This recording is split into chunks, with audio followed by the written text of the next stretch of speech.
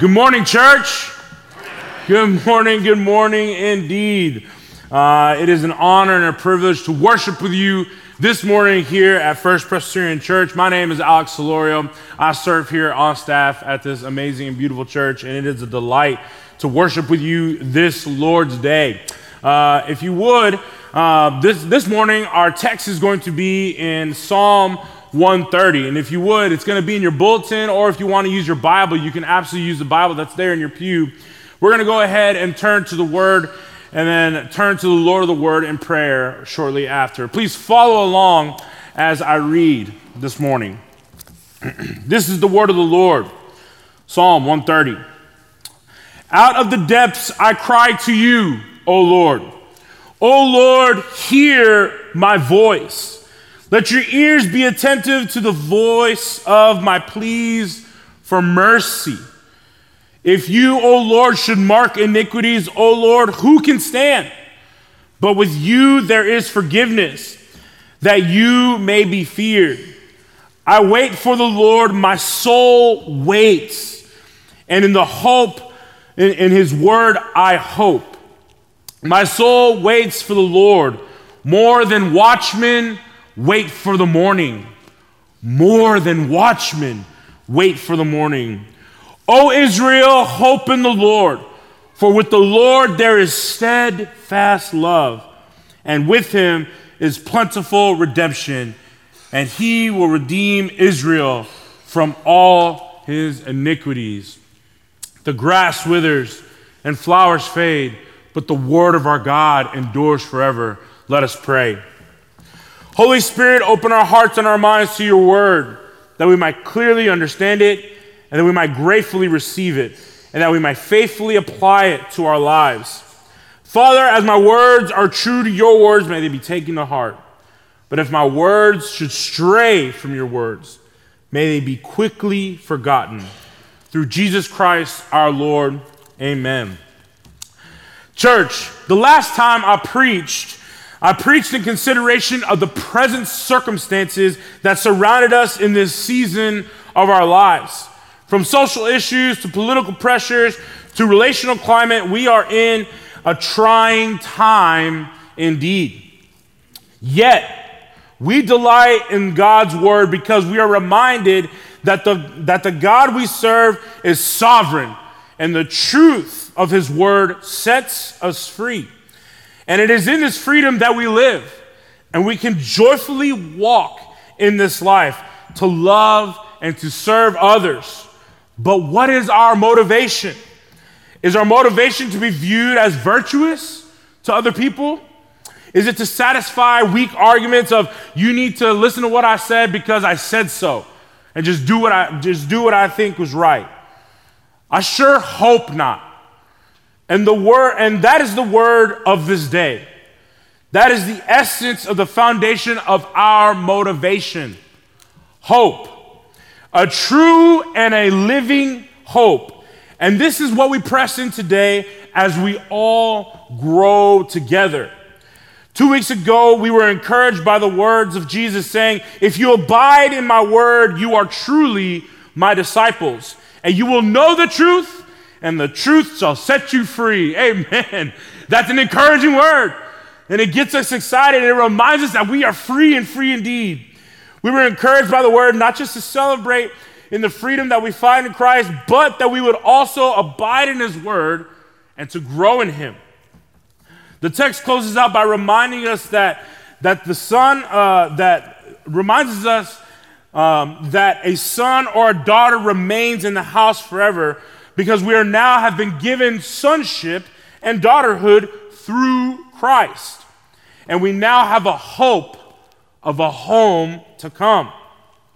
Last week, we were reminded of the redemption of Joseph, and how even though he was sold into slavery to Egypt by his very own brothers, there was a hope that remained in the Lord. Lord, why am I going through this? I would imagine Joseph would have thrown his hands up in the air and wondered why he was going through what he went through. Yet the word says that God continued to show him favor in the midst of his adversity. we got to see a beautiful picture of reconciliation and redemption that testifies the authority of God and the hope that we have in him. Yes, times are tough. Yes, the struggle is real. Yes, it feels as if the enemy is sometimes at the gates in different ways. But church, is not adversity a reminder of the glory to come? It reminds us that when we hurt, we know there will be healing because that's the God that we serve. Are we not called to be living sacrifices? Paul encourages us this in Romans chapter 12. It says, I appeal to you, therefore, brothers, by the mercies of God, to present your bodies as a living sacrifice, holy and acceptable to God. Not to this world, not to other people's opinions, holy and acceptable to God, which is your spiritual worship. Do not be conformed to this world, but be transformed by the renewing of your mind, that by testing you may discern what is the will of God, what is good and acceptable and perfect. Beloved, let me encourage you, as I also encourage myself, that we must be reminded this is not our final place. This is not our final place. We are in the middle of kingdom come as the Holy Spirit has come and descended upon us and with us and dwells with us. And I am making all things new as the old is still very much present.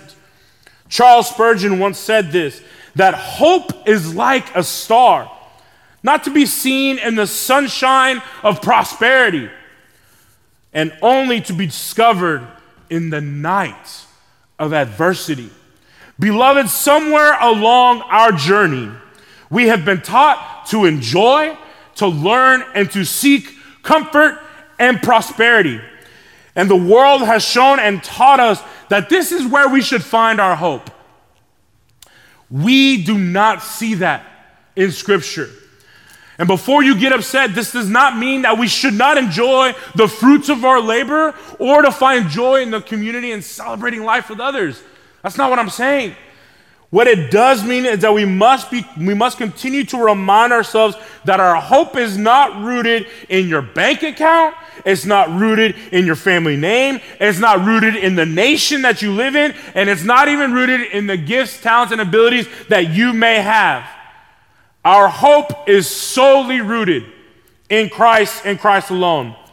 If we do have any comfort, church, it is living in Christ. And if we have any prosperity, it is that dying is gain.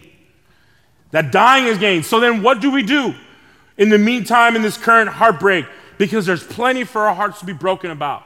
What do we do in the midst of this world, in the midst of pain because of the sting of life that is ever around us? And what do we do when the world and the crowd of voices exclaim that hope is lost? We remind ourselves that God's word. And that's what it brings us today as we read this word, because it addresses 3 stages of a plea, a cry for mercy, a plea and a reminder of the confidence that we find in God, and the hope that we have in him. When we approach this text, we see this cry for mercy, and we resonate with it as it is one of our first knee-jerk reactions. As we exclaim, oh my God, right? All of us have been there, right? Something happens like, oh my gosh, right? Watch out, you know? And sometimes it's not even things that are that extremely serious. You'd be like, oh my gosh, dude, can you believe that? Right? You know, just, it's a knee-jerk reaction that we tend to have. And when we're in a position where our plans and our foundational social norms are attacked, we cry, oh my God. Where there's a loss of life because we value life, we cry out, oh my God. When there are accidents or incidents of brokenness, we cry out, oh my God, because we truly strive to be holistic. When there are distortions of chaos, we cry out, oh my God, because we strive for peace in the midst of the chaos. These difficult moments bring us to a place where we cry out, and the kaleidoscope of life ever fluctuates. And it is in this awareness where we find the beginning of our hope, and it reveals where we truly place our hope. Mind you, this in the scriptures, it reads there in chapter 130, it says, out of the depths I cry out, O Lord, hear my voice. Let your ears be attentive to the voice of my pleas for mercy. There is a personal awareness in seeking hope we can truly find where we truly place our personal hope. Besides, the Lord knows us best. Besides the Lord, we know ourselves best. The Lord knows us best, but besides him, we know ourselves and we know where we place our hope. We know of the struggles and the trials we face on our own. And though we can try to convince ourselves that we are solely responsible to bring ourselves out, Christ meets us in the midst of our pain. He meets us there. We are all broken and flawed. We are sinners, and we live among a people that have rebelled. Yet God, in his mercy, did not leave us to ourselves, but he saves and he redeems. The psalmist is making this text personal, and this is where we can all relate. The cries that are given out are not to deaf idols, but to a living God who is faithful. The struggle and the thorn that we wrestle with throughout the remainder of our lives is not what defines us. You're not defined by your struggle, church. You're not defined by the thorn that is on your side, beloved. You're not. You're defined by God's grace and the grace that he has given and shown you. Paul writes in 2 Corinthians, he said to me, my grace is sufficient for you, for my power is made perfect in your weakness. Therefore, I will boast all the more gladly in my weakness, so that the power of Christ may rest upon me. For the sake of Christ, then, I am content in my weakness, insults, hardships, persecution, and calamities. For when I am weak, then I am strong. There is an overwhelming sense of hope in the midst of the trial. And so we cry out, knowing that though there may be pain in the night, church, joy comes in the morning. And this awareness, as we are aware of our own personal brokenness, the next scope of awareness of brokenness is the ones that are near and that we are able to partake in, right? So when we first, again, as we're crying out for mercy, there's our own personal things, and there are the things that are actually around us, within our 15-foot grasp, that we can actually put our hands to. We cry out for mercy, and it seems like sometimes that the enemy is advancing, and the battle is sometimes so near to home. It is this awareness that should compel us to cry out and to pray. And we do pray, church. I'm exhausted and I'm tired of hearing people sometimes say that there's no reason to pray because of X, because of Y, and because of Z. I'm not going to pray, right? When I hear this from a non-believer, I don't blink twice, only because that they don't believe in the hope that is in Christ. I don't know where they put their hope in. And because of this, I remain ready to love and comfort them in the midst of their pain. And church, you should too. It makes sense when people freak out, because if they believe that this is all there is, of course the world is going to freak out. And they're gonna lose hope, because this is all they have. But for us, church, we remain ready. But for the believer, prayer is our battle cry. It is the one that we know that God hears us. And it's because we are near to act on our convictions. From our prayer, we're able to be specific and intentional in the ways we respond. If your heart is so broken, my prayer is that you would pray and then ask the Lord, how can you take my hands and take my feet to actually serve somebody, to actually go out and to respond, right? Because I'm pretty sure people have loved us enough and given us hope in the midst of our darkest moments to be there for us, and it's a ray of shining light. And God is calling you to do the same for others. We cry out for mercy knowing that we can do what we are able, but God is able to do exceedingly more where we fall short. And it is in this exceedingly more that we trust God, even in the awareness of what is out of our reach. Again, the awareness of what we wrestle with personally as we cry out for mercy. The awareness of what is within our grasp as we cry out for mercy to bring hope. And then the awareness of what is outside of the bounds of our reach.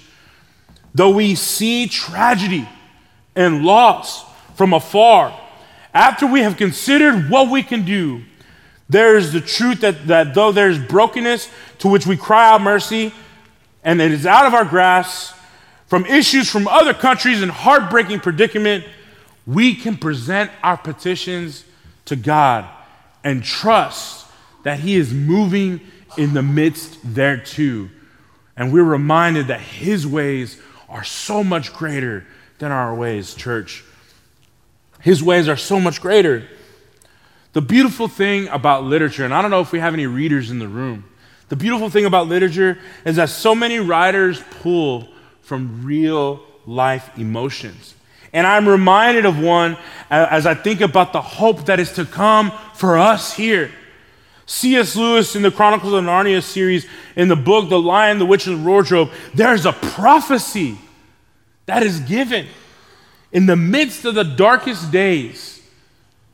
And it reads, "Wrong will be right when Aslan comes in sight. At the sound of his roar, sorrows will be no more. And when he bares his teeth, winter will meet its death.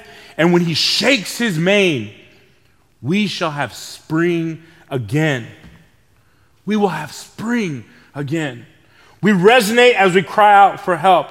We resonate as we know that our Savior, we know His name. And so we have a confidence in that hope.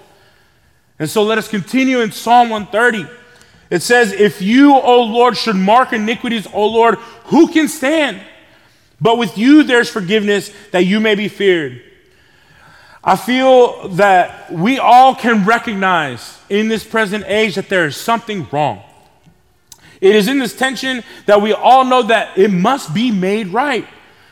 And to truly taste and see God's grace and mercy, we must first remember the forgiveness that redeemed us.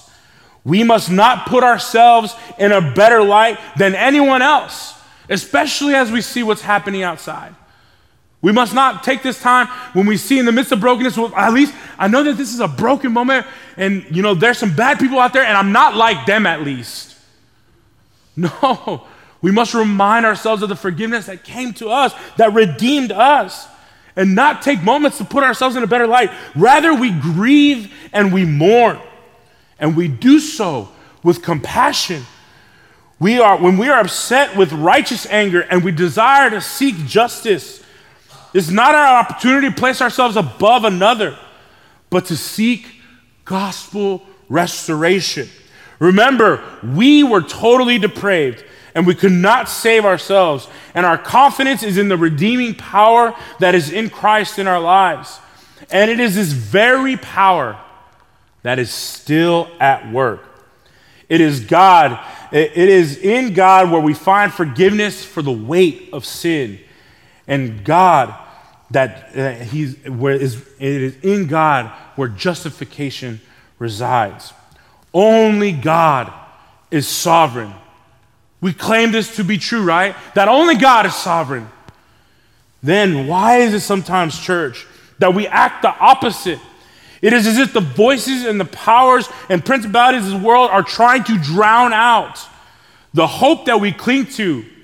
Yet, for us, church, our voices should ever be reminded to shout, "Hosanna, Hosanna in the highest. Our Savior has come and He will come again." Amen? I said, He will come again. Amen? It is our cry, church. It is our shout. It is our joyful noise that we make to the Lord. Hosanna in the highest. We acknowledge that what has happened and what is happening, and we cling to God's holy word. For it is by God's holy word that we are encouraged. We're encouraged by scriptures like the one in Romans 8, where it says that in the tribulation of Paul, where he writes to the Romans, if God is for us, then who could be against us, right? In Joshua chapter 1, when the fear of knowing that Moses is dead and Joshua and the people are in a place that they have never been, you are encouraged by God's word. Have I not commanded you to be strong and courageous? Do not be afraid. Do not be discouraged, for the Lord your God will be with you wherever you go. In the Psalm of David, knowing that war was that war of the time was ever present, though the armies besiege me. In Psalm 27, though the armies besiege me, my heart will not fear. Though war break out against me, even when I will ever be confident. Or again, when Paul is writing to the church in Corinth, in prison for his faith, I came to you in weakness for great fear and trembling. My message and my preaching were not with wise or persuasive words, but with the demonstration of the Spirit's power, so that your faith may not rest on human wisdom, but only in God's power. Church, we join in the crowd of witnesses that have gone before us to embrace the suffering and the heartache, knowing that this is not our final resting place, and the brokenness in this world that does not have the final say. God is sovereign. He has the final say. He alone can forgive. He alone can judge, and he holds you still. God alone reigns. He reigns over all things, and his kingship and his authority and in his power is what we wait in. And we wait and we yearn, and our hope is in Christ. And when we cry out for mercy, oh God, come quickly, we cry out knowing that there is still a mission and we are still disciples. Church, we are called to serve. And I want to joyfully invite you to serve and to seek the Lord as we wait for the hope and find, as we wait for hope and as we find areas that move our spirit to joyfully serve others. Beloved, let us use our time to be a blessing to others as God has blessed us, whether through local or global missions, whether it's youth or children's ministry, young adult ministry. We share the gospel that gives hope to the needy, the lost, and the broken. This brings us to our final point. I wait for the Lord. My soul waits. And in his word, I hope. My soul waits for the Lord more than watchmen wait for the morning. More than watchmen wait for the morning. My soul waits in his word, I hope. The reason we are able to wait in the hope is because of his word. We are reminded in this text that God is a promise keeper, and we can hope in his word because his promises never fail. And it is because of that, my soul waits more than watchmen wait for the morning. More than watchmen wait for the morning. I want to take this time really quickly to explain watchmen and the important role that they had. You see, in a town and in a place, the watchman role was a crucial portion of the city. A watchman was one that would stay up all night long, and their responsibility was to guard the city and to alarm them when things were coming at the gates, whether by a traveler by night or when somebody would attack. This job is of high importance.